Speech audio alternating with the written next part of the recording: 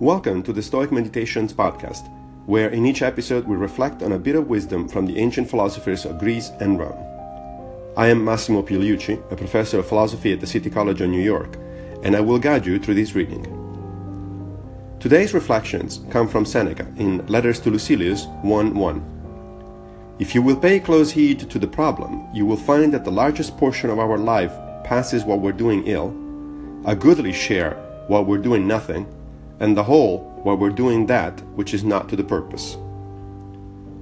Seneca wrote more than 100 letters to his friend Lucilius. They were written near the end of Seneca's life and can be said to represent his philosophical testament. Reading them, we get a sense both of daily life in ancient Rome, of course from the point of view of a patrician, and of Stoic philosophy.